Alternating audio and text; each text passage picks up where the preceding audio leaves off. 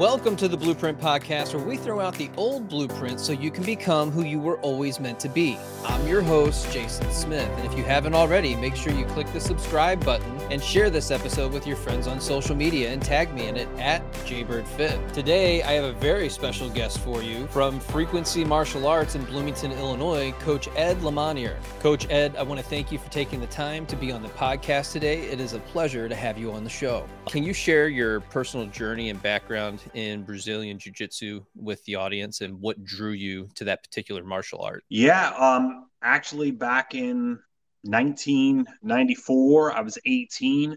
I had a friend of mine who was training martial arts at a local school in our hometown.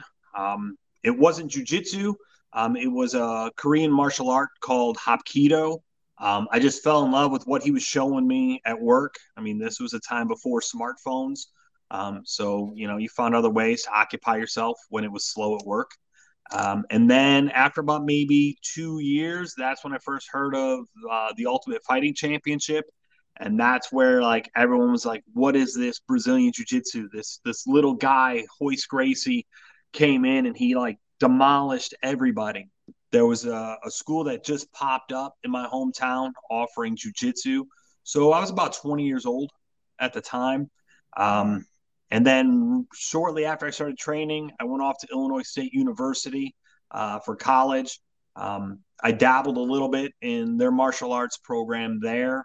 And then, I was about 2 years out of training martial arts since I was at college.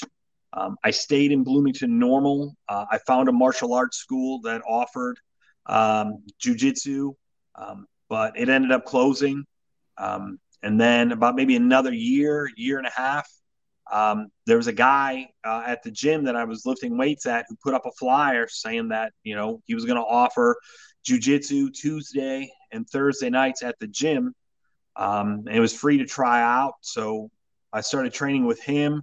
This is back in 2007. Trained with him. We'd have to, roll out the mats. And then when class was over, we'd clean the mats, roll the mats back up, stick them in a corner so nobody would walk across them with the shoes that they had on the street. I had no interest whatsoever in running a martial arts school. I've always been interested in just training. We jumped around at different locations training jiu-jitsu. And then finally, after about 2 years of having our own academy, we had 9 guys on the mats. The owner called me up one day and he said, "Hey, I'm burnt out. There's not a lot of interest in jiu-jitsu in Bloomington, so I'm going to close the school down and focus on my full-time job." I talked to my wife. She gave me, the green light to pursue purchasing the school. So, took the money out of our savings account, and I had 30 days to start putting that money back in. And if it meant I have to sell off some of the mats to get that money back, that's what I needed to do. Just, hit the ground running. The day I bought the school, advertised the hell out of it, using, radio, social media. And within 30 days, I had the money back in the savings account. So my wife was happy that the business was paying for itself.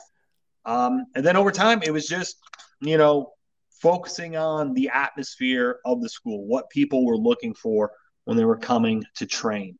I did things where I rented out mat space to other people that were training different styles of martial arts. That really became an issue with the insurance policy, the cleanliness of the school. So when the opportunity came for me to move to this new location, it was, strictly jiu-jitsu. There were more people that were interested in training multiple times a week than there were, hey, I want to train kickboxing, or I want to train judo, or I want to train taekwondo. So, Frequency Martial Arts started in 2015 underneath the Center Street Bridge in downtown Bloomington.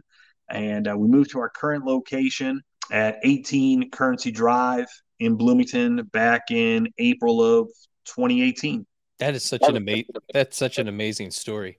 And you do run an extremely clean school. That is something that I think is really important. And certainly one of the things that attracted me to where you are. What are some of the fundamental principles that make Brazilian Jiu-Jitsu unique compared to the other martial arts? All martial arts are good, right? But like when I first started, we had Hapkido, and then we had the other Korean martial art, Taekwondo. No matter what martial arts you go and train, you have to go. That's the only way you're going to get better.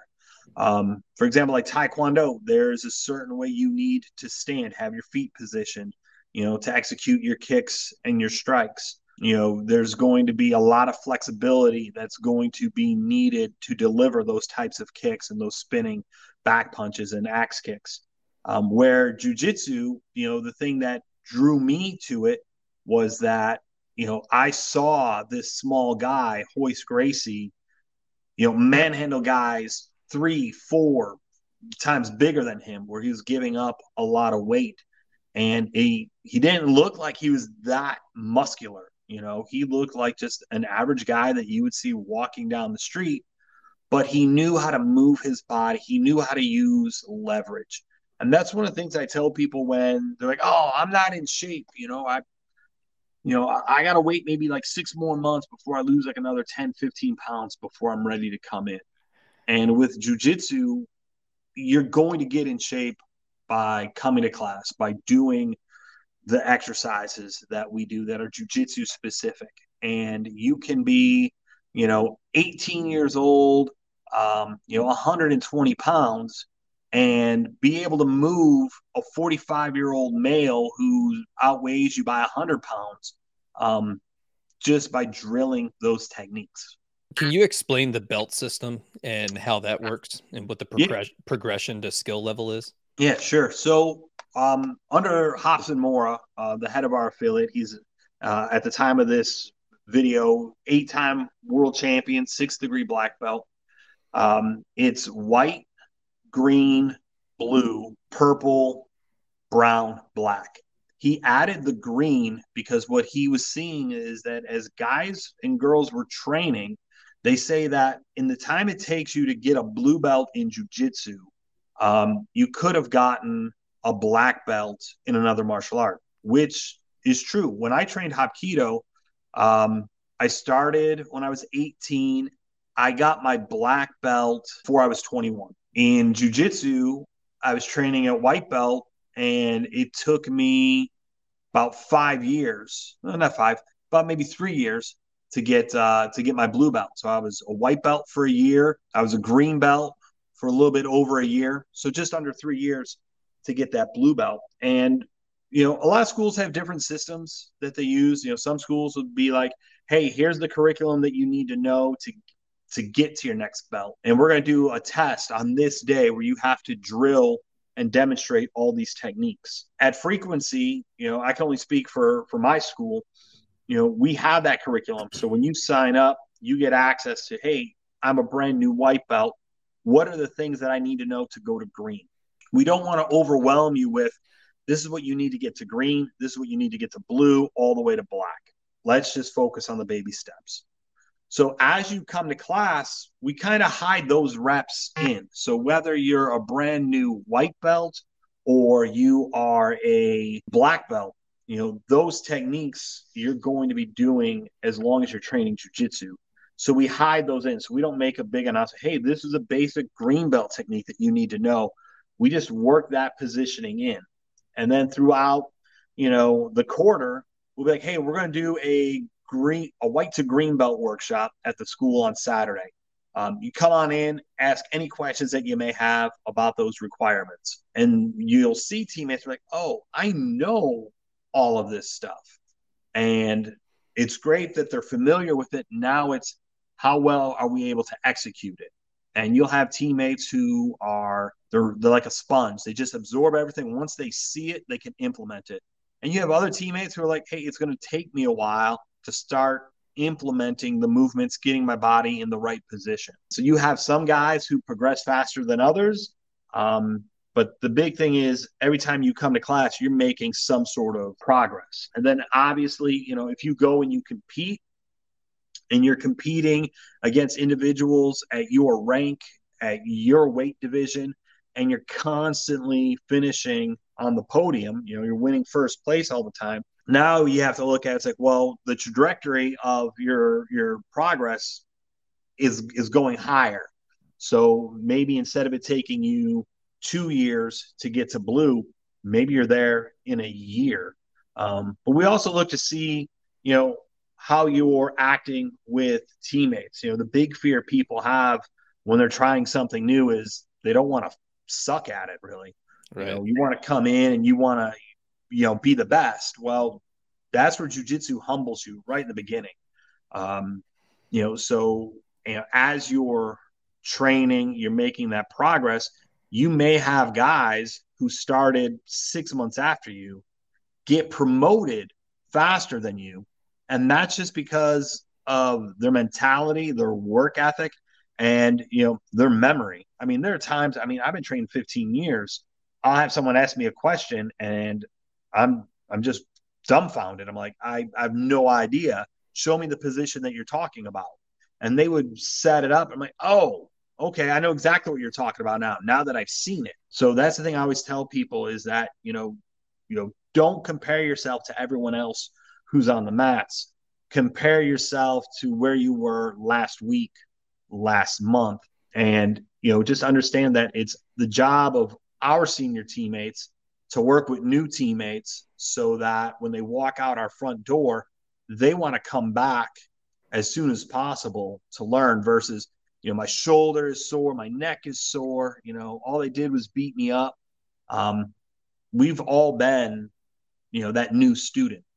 And, if it wasn't for the teammates that we had that made it inviting, that helped us along the way, we may not be here today. Now, you have a really strong email marketing campaign that you do on a regular basis. Where do you come up with all the information for that? And you have this very specific philosophy about teamwork and helping each other out, and it's okay to be new. Can you expand a little bit on that? Yeah, definitely. So before I owned a jiu-jitsu school, I've been working in marketing since 1999. I've been on air for several radio stations. I made the move over to full-time sales, just taking the knowledge that helped grow frequency martial arts and sharing that with other business owners.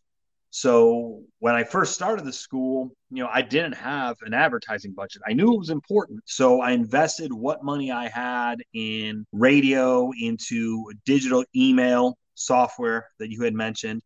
And then I spent like a good weekend just jotting down topics of, what would I have found beneficial, whether when I first started training jujitsu or when I was just thinking about jujitsu, that would make it more inviting to come in. So, I did a little bit of that. And then when I moved to the new location, I had a much larger team. So I used them and I picked their brains and I asked them, you guys have been training. Some of you have been training with me for 3 years. Some of you have been training me with a month. What are some things that you would like to share with potentially new teammates that would make them eager to come through the door and, in essence, roll around with a total stranger who's trying to choke them, who's trying to show them how to escape arm bars? So I picked their brain, and a lot of them had similar concepts, similar stories that they would like to share. And jujitsu brings so many people together. So I started thinking about, the head of our affiliation, Hobson Mora. He's based out of Tampa, Florida. Every year he holds a camp down in Tampa, and every year he comes to Frequency Martial Arts. And I just thought, well, if people could start learning about him before those workshops, they're going to be more relaxed when he comes in. He's probably the nicest, most humblest person you'll ever meet. And I mean, that's jujitsu is his life. He changes people's lives for the better. So I incorporate some of his stories in. I asked teammates to share their story. We have one of our coaches, April Blair. She now leads the youth program at a time when you hear the stories like when you're a kid, how like the pro football player, messed up his knee or shoulder because, he tripped over his dog. And you're like, how does that happen? Well, when you're 45 years old, you've got two dogs and you trip over one of your dogs and you tweak your knee, you're like, oh, I see how that was possible to be done. So I had to have my knee fixed, and it wasn't like a major issue. It's just that it would just kept swelling. So they had to remove the bursa sac because the way that I hit it on our floor, it was just in so much shock that the the bursa sac would just constantly keep swelling. So rather than doing cortisone shots to keep it from swelling every 6 months, the best option was to have the bursa sac itself removed. Well, during that process, April stepped in and took over the kids program, and she has done an amazing job. So I had her share her story of what it was like to be a woman to step into the facility where it's 98% men and get on the mats, work jujitsu techniques with total strangers, and then transcend into now I'm a coach. Now I'm sharing these techniques with, 5 to 13-year-olds who are eventually, as long as they stick with it, they're going to go into the adult program and be miles ahead of anybody that joins the adult program because they've been going through those movements, for anywhere from 3 to 8 years in the kids program. So I use all of that for the marketing. I love what you said a little bit before that.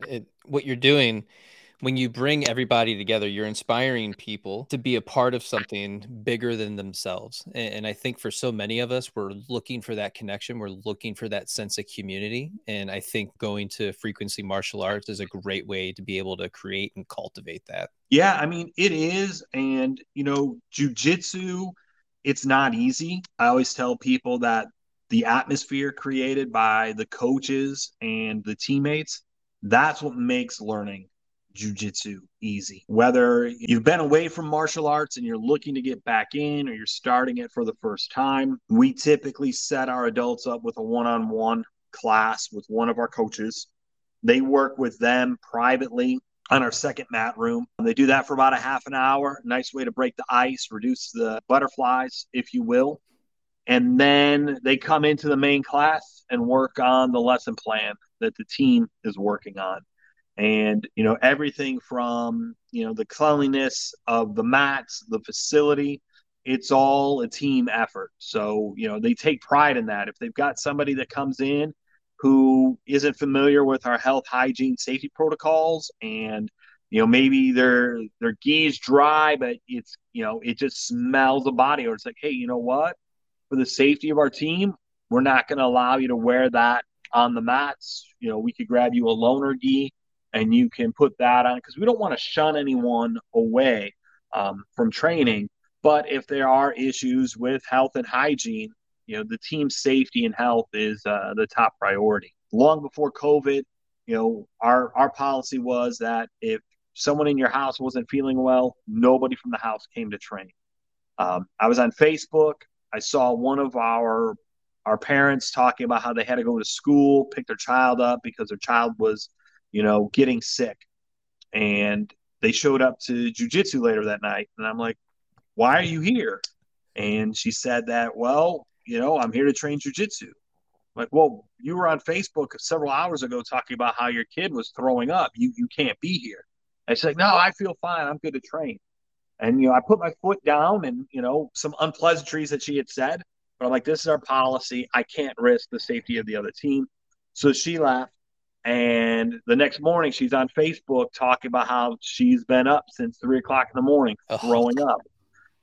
So again, it's just one of those things where we preach it at the end of every class, but it's really up to the team and the coaches to enforce it. Yeah, for sure. And good for you for paying attention to that and then sticking to your guns. That's awesome.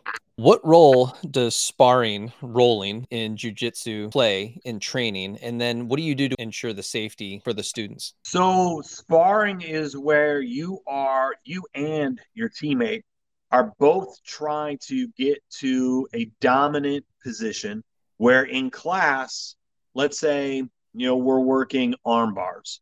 Well, if I'm drilling the arm bar, my teammate is allowing me to put them in the position so I understand how my head has to move, how my hips need to move, where my legs need to be, and how I still control their posture and their arm. When it comes to rolling, if I'm trying to do that arm bar, they are pulling their arms away from me. They are posturing. They're trying to get away from my legs.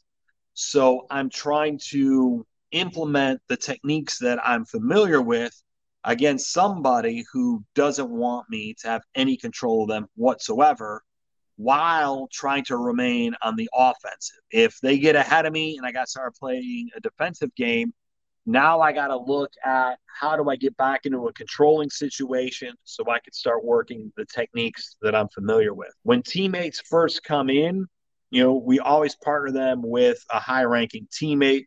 It is not the job of our blue belts, our purple belts, our brown belts, and our black belts to use the new teammates as quote unquote training dummies.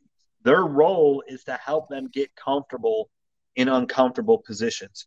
So they're going at about maybe 20, 30% intensity when they are rolling with them. So that helps reduce the injury factors, because if you put two new white belts together and they don't know 100% how they're supposed to secure an armbar, and you have the other teammate not really sure which way they're supposed to move to defend the armbar, that's when you're going to have injuries.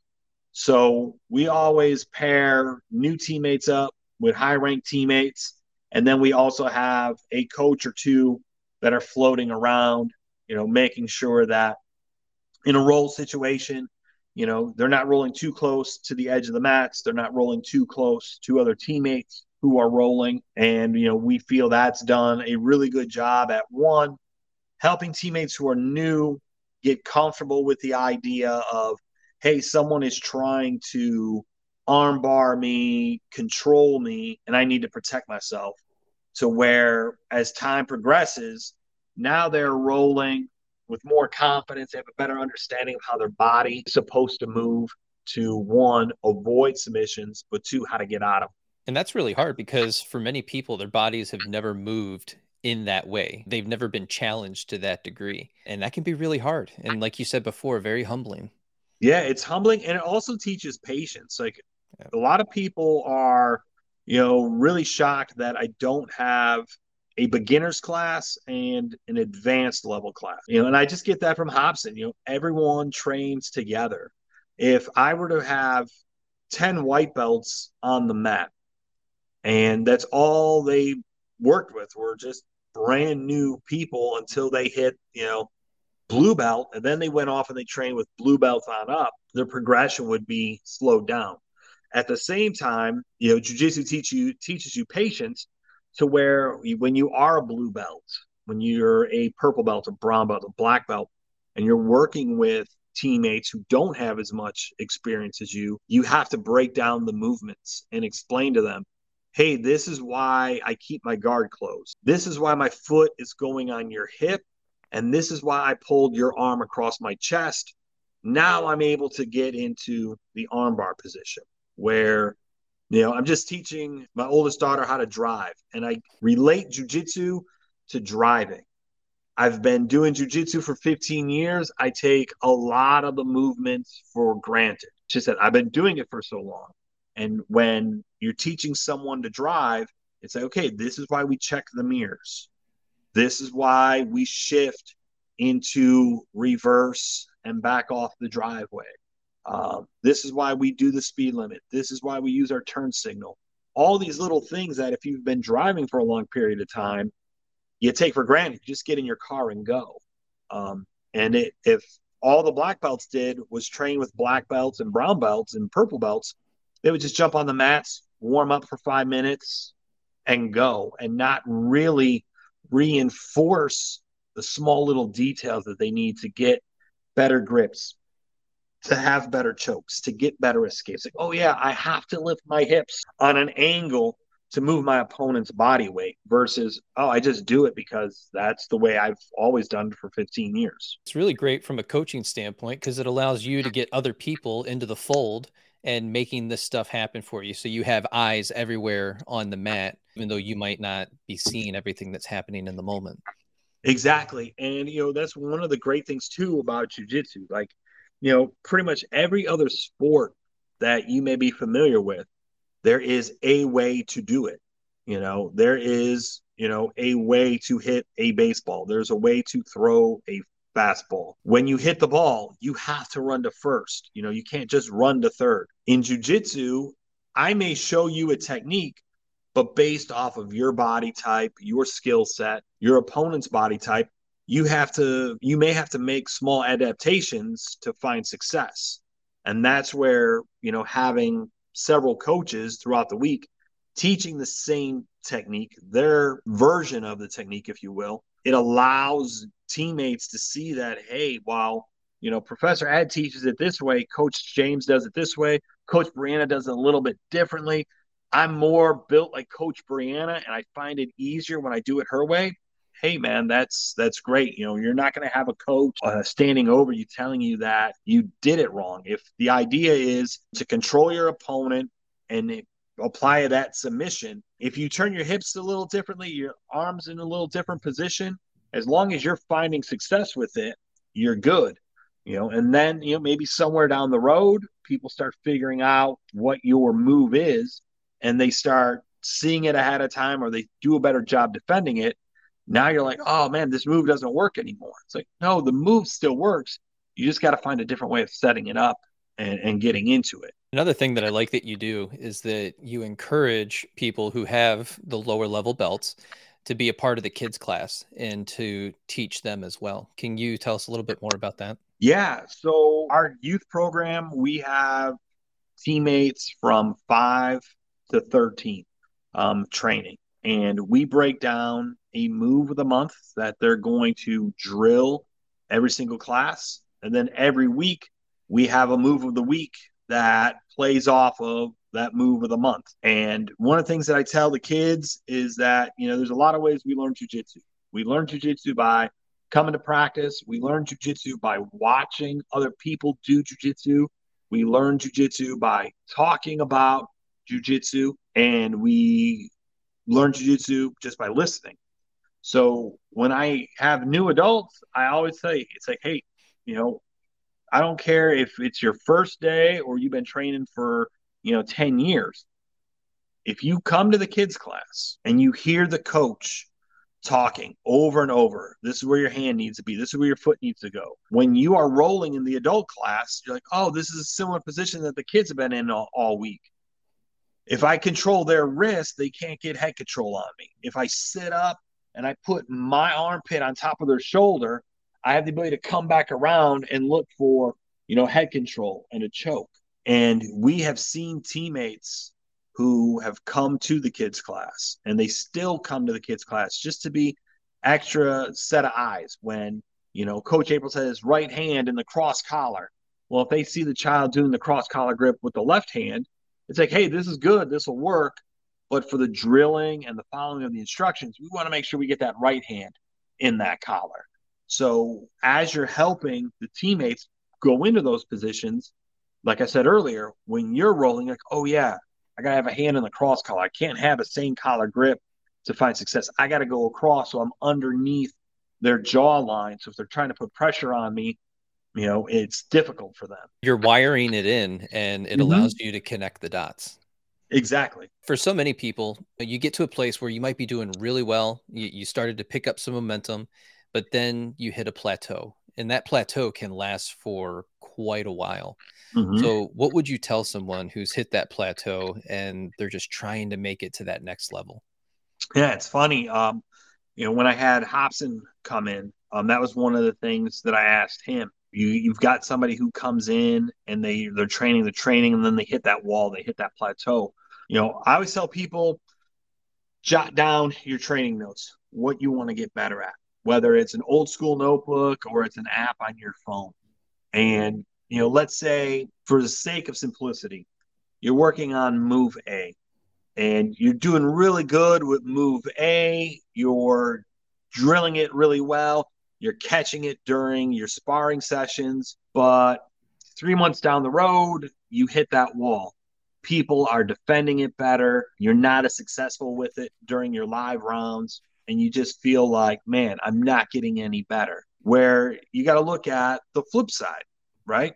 Your job as a teammate is to help your teammates get better, because if I can do the same move over and over on you, I'm not getting better. I'm relying on, hey, this always works. I'm going to do it. I'm not expanding the options that I have to either defend a technique or to execute a technique for the submission. So when you hit that plateau, make a note of it. It's like, hey, I can no longer hit move A. All right, well, let's look at the other things that you wanted to get better at. When was the last time you tried move B and C? Oh, never, because I was always successful with move A. Okay, well, as you're trying move A and it's not working, how quickly can you transition to move B, move C? And understand that every time you come through the doors and you step on the mats, you're making progress. It may not be, the progress that you were making when you first started out, because when you first started out, you didn't really know how to move, So a year down the road, you've got the bridging, the shrimping down. You've got your scissor sweep, your cross collar chokes down. Well, now people know that, hey, if it's not a scissor sweep, it's a cross collar choke. And they're prepared to defend that before you guys even slap hands and bump knuckles. So now it's that plateau. Okay, well, they're blocking my scissor sweep. Can I look for other sweep options from here to put them on their back? The cross collar choke's not working. Well, the way I have it set up, can I easily transition from a cross collar choke to an arm bar? And if they defend the arm bar, can I transition quickly back to the cross collar choke? And just being honest with yourself, like, man, I went to class today. I tried 10 cross collar chokes. I didn't get any of them. Okay, well, the next time you're at class, how many cross collar chokes you went for? I went for 10. How many did you hit? I hit 5. Okay, so you're making progress. I mean, you hit that little valley where you didn't hit any, but now you're climbing out. It's just that humbling experience where there are going to be days you're the hammer, and then there's going to be a lot of days when you're the nail. Those mental blocks can just be so difficult, because you're right. You hit that one thing and then you become a one-trick pony, where it's like, I do this every time. It's what's easiest. I've never had any resistance to it. And maybe now you're hitting that resistance and recognizing that, I need to learn an alternative way to do this. Exactly. And that's the great thing about, our classes, where we try to do a theme for several weeks to give you different looks. And again, if that first option is always there, hey, great. But as you get more comfortable with it, start playing with the other options, because eventually there is going to be a time when your A game doesn't work and you got to have options to improve your position. For a lot of people, jiu-jitsu they get interested in it because of the competition aspect. So what are some ways that you would prepare somebody who's more interested in going the competition route? Yeah, I really talk to people about what their goals are, and if you guys want to compete, hey, that's great, but let's plan it long term, right? I'm not a fan of guys who just start training and then 3 weeks later they're signing up for their first competition, because especially as an adult and you've never done any sort of combat sports before, while you go to a tournament and you're only going to compete against individuals that are in your weight class at your skill level, there is nothing in the rules that says, oh, you are a 155-pound jiu-jitsu white belt. Great. They don't ask, how long have you been training judo? How long have you been wrestling, right?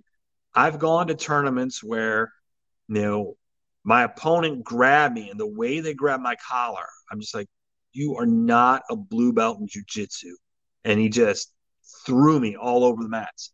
Afterwards, I'm like, hey, how long have you been training jiu-jitsu? It's like, I've only been training jiu-jitsu for like 6 months. And you're a blue belt? He's like, yeah, I'm actually on the verge of getting my black belt in judo. I'm like, oh, understand why you were just getting grips and throwing me all over the place, because that's what you've been doing for the past 20 plus years. So we don't require teammates to go compete. If you want to go compete, All right, let's set up your game plan. Are you going to play from the bottom on your back? Are you going to look for a takedown and play from the top? And then remind them that you're not going to get better sitting on the couch. You've got to come to class. You've got to do the lessons. We don't change the class structure because we have 2 to 5 guys going to compete. We will, at the end of class, put the 5 individuals or the 2 individuals or however many are going to go compete and put them on the mat and say, hey, here's the scenario. The teammates on the mat, they're competing, they have full guard. There's 30 seconds left in the match. They're up by 1. Your job in those 30 seconds is to pass their guard. Their job is to maintain, and if they feel that they've got a sweep, go for the sweep. Because while we stress to them, submission is important in the tournaments because then you don't have to worry about points. A lot of times, you'll go to the point system, and the last thing you want is it to be tied. And now it goes to the ref, and the ref has to decide who the winner is. And if you're playing bottom and the referee likes to play the top game, the ref might favor for the other guy saying, hey, look, you couldn't sweep him. You couldn't submit him in the full guard. So we're going to give the match to your opponent. Likewise, you could have, a referee who likes to play from the bottom, and he may look at your match going, well, that person couldn't pass your guard. You did a great job maintaining the guard, so you win. But again, if you can't get the submission, we definitely want you to have, the strategies so you can be up on points so it never goes to a referee. I think it's also important to note, we talk a lot about this, but leverage over brute force. It's kind of a philosophy for life. Mm-hmm. What are your thoughts on that? I mean, we learned it early on as kids. Your parents got you the toys to put the square peg in the round hole and say it doesn't work. You're going to keep smashing it. So find the round peg and put that in the hole and put the square peg in the square hole. Because when you try to force something, that's when you're going to have injuries. And the great thing about jiu-jitsu is, we talked about it before, it's humbling. I've had individuals that were in the excess of 250 pounds come in. They would do an intro class, and it was one of our female coaches that was available to do the intro class. And they were just like, I can't believe I couldn't use my weight against them. It's like, no, it's when you're trying to do one thing, they're moving their hips and their feet another way to get leverage on you to put you in a bad predicament. And now you're wasting a lot of energy and you're tiring yourself out while they are just maintaining a pace and a steady heart rate by controlling their breathing. So yeah, in a street fight, strength is going to come into play, right? But also at the same time, if you are good at jiu-jitsu, you're going to know how to use that strength against them. You're going to know how to close the distance, make them feel uncomfortable, have them exert a lot more energy, and they get tired out. We've had individuals that have come in and they've boasted about the Ironmans that they've been involved with and all the running and the lifting that they do. Well, when you've got someone who's 135 pounds on your back that's trying to get your arm, that's trying to get your neck, all that lifting, all that running, it's a totally different kind of cardio. So yeah, you don't. Yeah, you'll end up getting gassed real quick. Yeah, and it happens. We just the other night we were doing a roll session to help some teammates that are getting ready for tournaments, and one of the guys who was training is like, "Hey, I gotta stop. I gotta catch my breath." But well, if you got to stop and catch your breath, that's a verbal tap. You're out. We're going to bring another teammate in to work with the competitor. And again, it's just one of those things where it's like, okay, how do I get my cardio better? Come to class. Dip your toe into more rolling sessions. And we've seen teammates who've come in and they really, at first, they were there for like the month. And then they disappeared for 3 months. And then they came back and it was, okay, I'm going to start going to the kids' class, being second set of eyes for the coaches. And I'm going to come to 2 classes a week. And 2 classes became 3. 3 became 4. And we've seen them drop close to 30 pounds. So, again, you get what you put in on the jiu-jitsu mats. Now, do you do any type of breathwork practices to help with students and their ability to stay longer on the mat? I personally work on my breathing when I'm doing yoga. And then when we are rolling or just drilling and you hear a teammate puffing and puffing, it's like, man, this is just a drill, right? Just relax, breathe in, breathe out. If you can't breathe, you can't armbar me. If you can't breathe, you can't hit the choke on me. So we try to get them to control their breathing. We do some things that are called flow rolls, where instead of doing the traditional line drills that you have in class that are jujitsu specific, you and your partner will team up and you'll basically play human chess, where I'm letting you do your move, you let me do the counter, and we just go back and forth. So that's a great way to work on your breathing. It's a great way to understand how moves and counters work with one another, and then if there is someone who after maybe 6 months is still having issues, then we just have them focus just on breathing meditation, like if you will, like when we're doing our stretching, as work, count to your head to 10, nice and slow, but focus on your breathing as you're leaning into the stretch.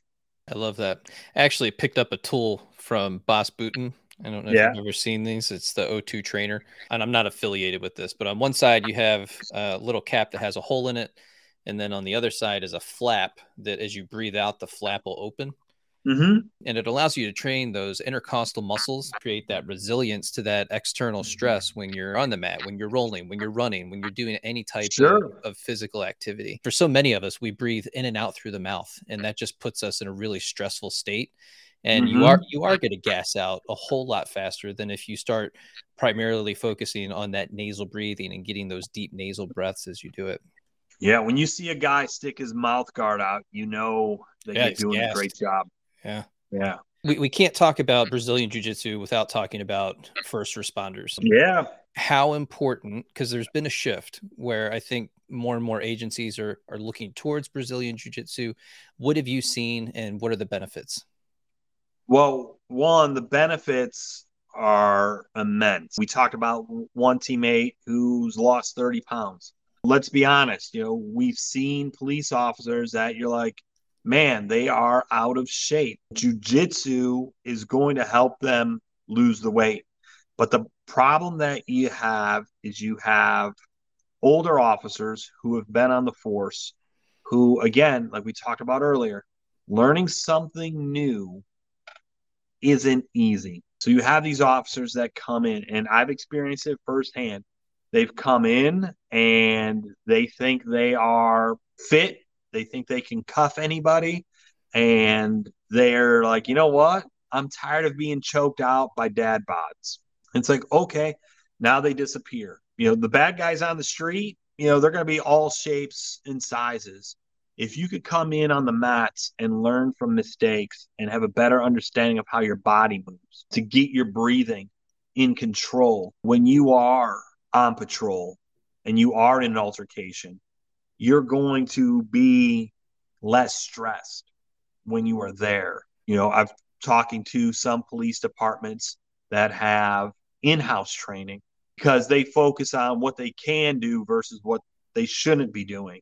And I told them, I go, your officers come in, I'm not changing the way that I teach because you're a police officer and you can't apply chokeholds. If a criminal puts your officer in a chokehold, your officer needs to know how to get out of that chokehold without having to rely on deadly force. Because if someone puts your hands on your neck, from what the officer told me, that's them using deadly force. So they are justified to use their firearm. We want to avoid that. We want them to be able to protect their firearm. So if you have your firearm holstered on your right hip and you're constantly on the jiu-jitsu mats turning to your left side, well, your firearm is going to be exposed. If you train yourself that muscle memory, get my right hip on the mat. So now in this physical altercation, it's difficult for the attacker to get to my firearm because it's pinned between my hip and the ground. They're going to be better off. We also talked about the injuries that they're having, whether it's from the altercations on work or just the training that they do in-house. So if you have officers who are training 2 to 3 times a week at a jiu-jitsu school, they're going to be in better shape. And I brought that up to one of the chiefs that I was speaking with, was that how many of the injuries that you're dealing with are individuals who train jiu-jitsu on a regular basis? He said none. So again, while you are working the techniques for curing, controlling a subject, looking to put them in cuffs and restraints, you get the muscle memory of how your body's supposed to be moving on the jiu-jitsu mat. So I think it's very important for first responders, whether it's police officers, firefighters, medical personnel. I just saw a video the other day of a woman at a hospital ran behind the counter and attacked a nurse. If you are dealing with people, I think it's important for you to know how to defend yourself, because we live in scary times. And for so many people, they've just never been challenged in that way. Yeah. And so they just don't know how to respond. And so you have to give yourself the tools, or at least begin to teach yourself how to, instead of react, right? Because we're very reactionary to a lot of things that happen in our environment, but to actually have the knowledge, the know-how. You've wired in these tools. You have this experience. You have some resilience, confidence, self-esteem. You've improved your mindset. You're physically, mentally, emotionally, and spiritually more inclined to handle difficult situations when you allow yourself in a closed setting. It is super helpful by the coaches that are there and the people that are putting the effort into you in that community, that you're able to respond to these things as they happen. Definitely. I've had stories of, officers who signed up, they never came to classes, and then, their coworkers shared a story that, hey, they had to have backup call because they had cuffed the subject, but the subject had spun around on them and fell on top of them and pinned them in a way that, they couldn't get out from underneath them. The subject was much bigger than the officer in question. But if you come to class, you do enough bridging, you do enough shrimping, you know how to move to get out from somebody, especially when they don't have the ability to use their hands to control your arms or legs. So if you are, a law enforcement officer, if you are, a first responder, I highly recommend you find a jiu-jitsu school that you could go and train at that fits your schedule. What suggestions would you have for somebody outside of the gym? So they're training, they're doing the work, but what are some things they can do outside the gym to help themselves? Nutrition is huge. You could come in and you could train 4 times a week, get a great workout in, but if you're not getting the right amount of sleep to recover, if you're not eating a well balanced diet, if you're just going home drinking sodas, eating pizzas till 10 o'clock at night, then you're up till 3 o'clock in the morning playing video games, all the work that you're putting in on the mats, you're not going to see results from. But if you take your nutrition seriously as you're taking your training on the mats, that's when you're really going to see the results. Because we talked about being winded, right? Well, if you've got an extra 20 pounds that you're carrying around, yeah, if you come to jiu-jitsu, you're going to put a dent in it. But if you combined training jiu-jitsu 3 times a week with portion control, and once you got your portion control down, now it's like, oh, you know what? Let me make healthier food choices. That those 20 pounds are going to come off faster. Now, when you're on the mats, you're not getting winded because you're not carrying around that extra weight. And then as you start seeing the results, you just got to remind yourself, what did you do to get to this point where you feel better about yourself physically, mentally? It's like, oh, I train 3 times a week. I'm watching what I'm eating. And I'm not talking about like getting crazy and, measuring everything. But hey, when you're full, stop eating. And I think that's one of the things that, at least people my age, in their mid 40s, maybe even older, our parents always told us, finish what's on your plate, finish what's on your plate. Man, I'm a fan of leftovers. So if I cook a big meal, portion control, all right, now this is going to be my lunch for tomorrow, and then meal prepping is done. But yeah, if you are looking to start jujitsu, come to class, right? And then I tell people, don't get overboard with it. Train twice a week. Let your body get used to the way that you're moving because you will be sore. On the days you don't train, incorporate the stretching that we do, right? You're never going to be in a bad spot if you spend, 30 minutes a day stretching. I would avoid doing multiple workouts in a day. I wouldn't go to a traditional gym and lift weights and then 30 minutes later be on the jujitsu mats. That's just me personally speaking, because at the gym, you're lifting weights, you're putting wear and tear, on your ligaments, on your muscles. They're torn down. They need time to recover. And now you're jumping on the jujitsu mats where you're going to be put into positions that aren't natural. So it's easy. Like if you do shoulder presses or bench pressing, and then you come into jujitsu and we're working shoulder lock manipulations. Well, now your pec and your shoulders aren't as strong as they were, so you're at a greater risk of injury. Plus, in our school's policy, it's a hygiene issue. You're working up a sweat at one facility, and you're bringing that bacteria into this facility, which we don't want. So go home, shower, come back and train jujitsu the next day. Ed, I can't thank you enough for taking the time with me today and telling us about Frequency Martial Arts. Where can people find you both on social media and in the real world? Yeah, Frequency Martial Arts, Facebook, Instagram, all the links are at frequencymartialarts.com. There you can read blogs about teammates, the benefits of jiu-jitsu. And we're at 18 Currency Drive, Suite A in Bloomington. All that info is right there on the website. I love it. Guys, make sure you sign up for Frequency Martial Arts newsletter. You're not going to be disappointed in receiving that on a daily or weekly basis. I'm not sure how often they come in, but it's highly motivational and provides you with a lot of tools that you're probably missing. Thank you for the time. Hell yeah, man.